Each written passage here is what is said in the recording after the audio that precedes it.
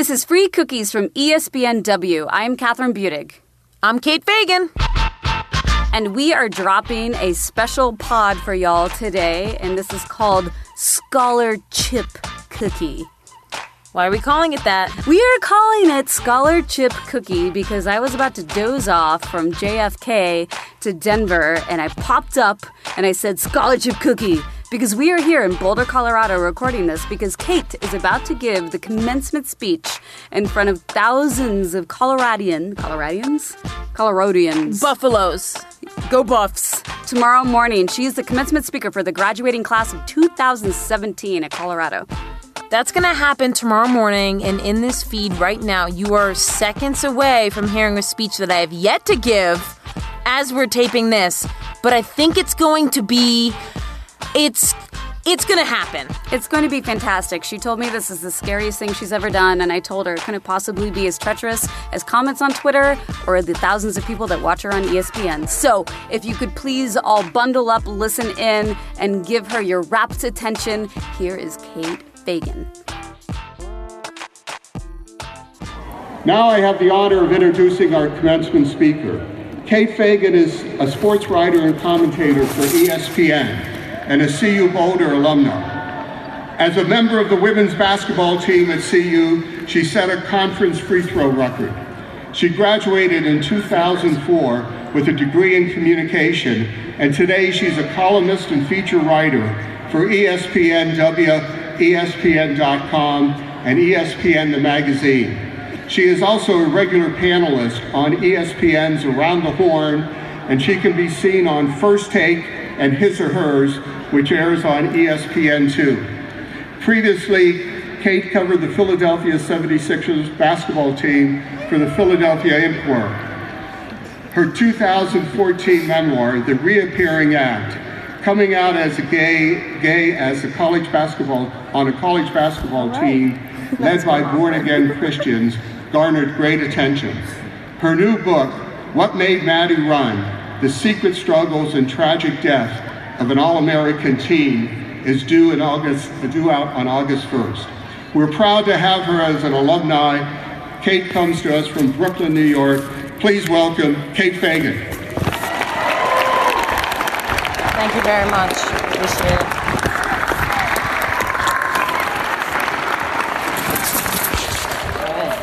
Thank you, graduating class of 2017, for inviting me here to speak today.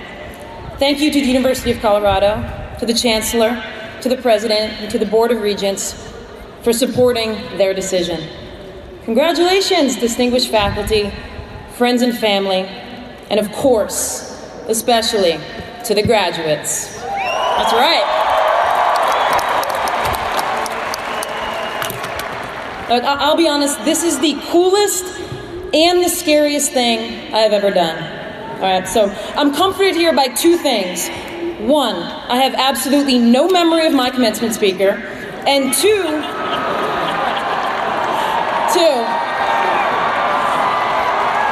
no memory. I guess at least I'm not Betsy DeVos right now, so that's right. That's my play here today, is to set the bar very, very low.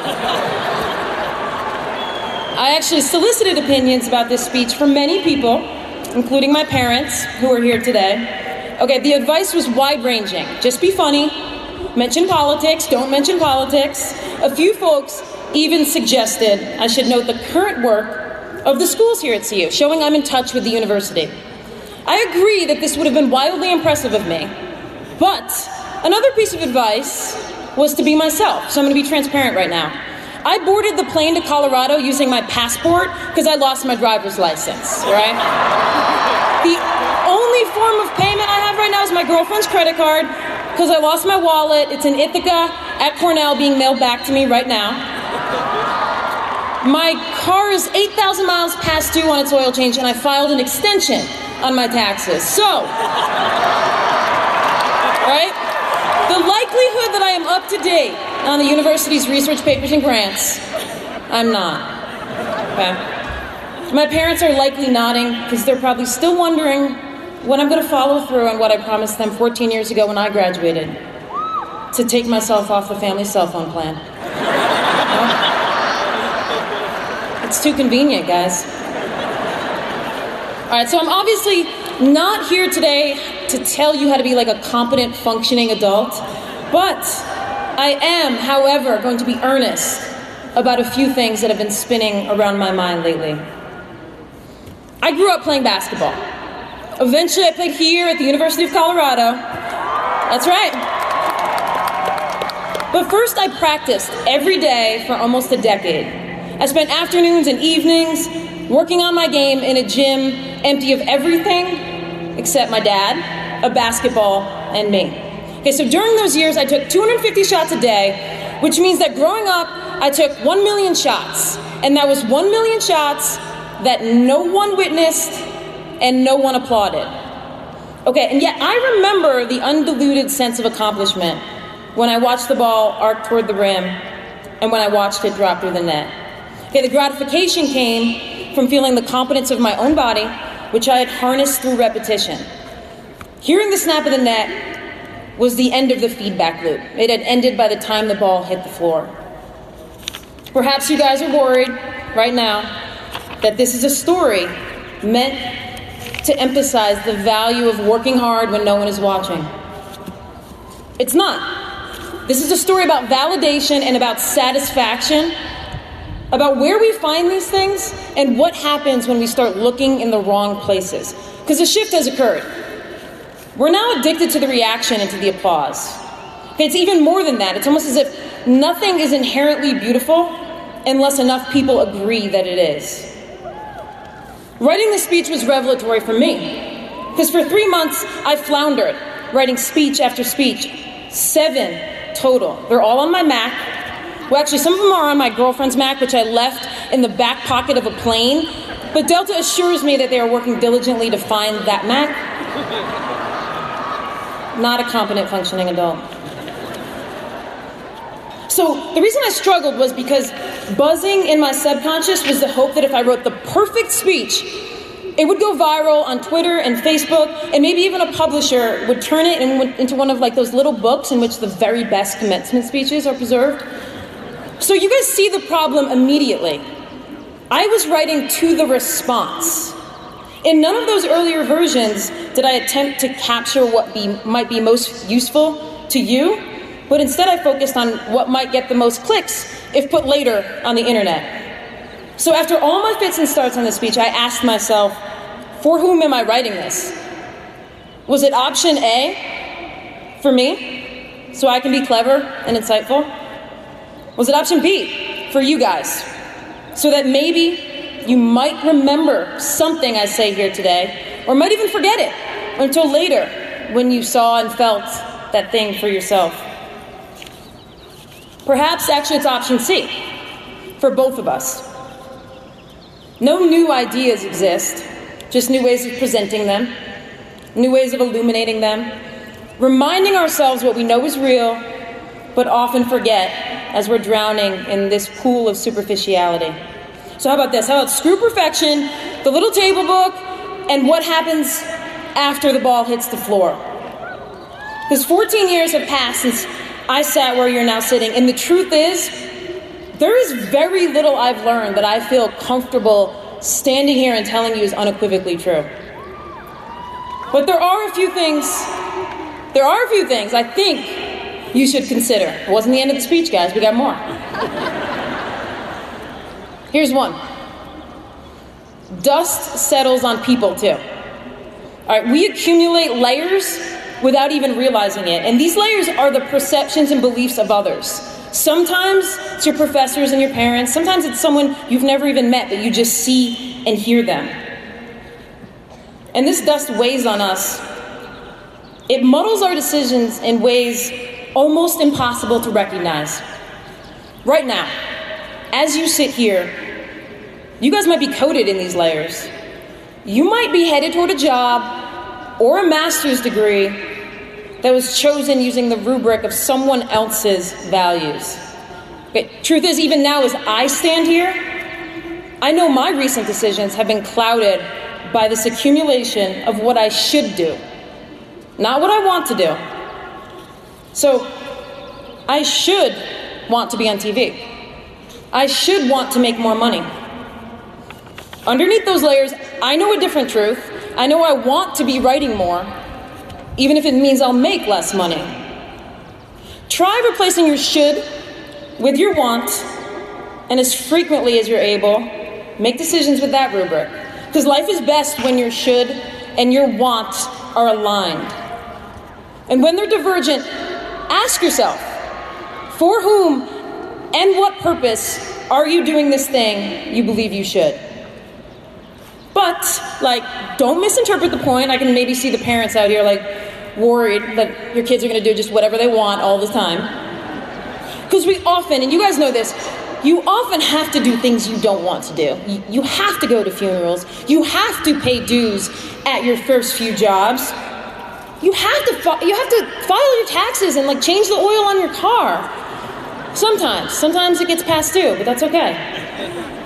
Seriously though, you guys check in with yourself frequently to make sure you're waking up for your actual life. And not just because you're addicted to the side effects, that would be the money or the social status that it provides. It's not easy. I'm not even good at it. I'm just suggesting to be aware. Because this is a conversation I have often with myself about working at ESPN. Most people usually have a simpler question. They want to know how I got there. I tell them I got to ESPN by not trying to get to ESPN. The year after I graduated from CU, I was freelancing for the Boulder Daily Camera. I desperately wanted a job for that paper. It's a great paper. One afternoon, I asked one of their sports columnists, Neil Wolk, who now writes for CUBuffs.com. All right, shout out for Neil. Yeah. So I asked him for advice. I said, how long should I wait for a job at this paper? And he said, not a minute longer. At first, this advice disappointed me. It scared me. Because I really liked having a specific goal. It was comforting. That's how the world works when we're growing up. It's like we're climbing a ladder. And while climbing the ladder can be challenging and tiring, we're never worried that we're expending energy in the wrong direction. We study, we practice, we take our SATs, we apply to schools. So much of growing up is paint by numbers. And now, before most of you, the world is like a tree, with branches and then branches off the branches. And how do you know which direction will take you where you want to go? And which might be a dead end? That day inside the camera, Neil Wolk asked me what my goal was. I told him I wanted to write for their paper. And he asked me, did I want to write for their paper or did I want to write? I said immediately, I want to write. And 2 weeks later, I started a job at this tiny paper called the Daily Record in eastern Washington State in a small rodeo town called Ellensburg. All right, Ellensburg. Shout out Eastern Washington. All right, here's the point. The dead ends I've hit are when I'm more worried about the headline than the content. I mean that literally and figuratively. The stories I've struggled the most with are the ones I've tried to tailor to a clever headline. The times that I've boxed in success and I've defined it as something specific, I've always felt a sense of disappointment when it didn't turn out exactly like I'd planned. So in journalism, one thing you learn quickly is to never ask yes or no questions. I guess sometimes we say talk about, and that never goes well either, but you always want to ask open-ended questions. You want to present them with a wide swath of space so that they can carve their own path within it. So consider making your goals the equivalent of open-ended questions so that dozens of those branches, dozens of those paths will lead to success.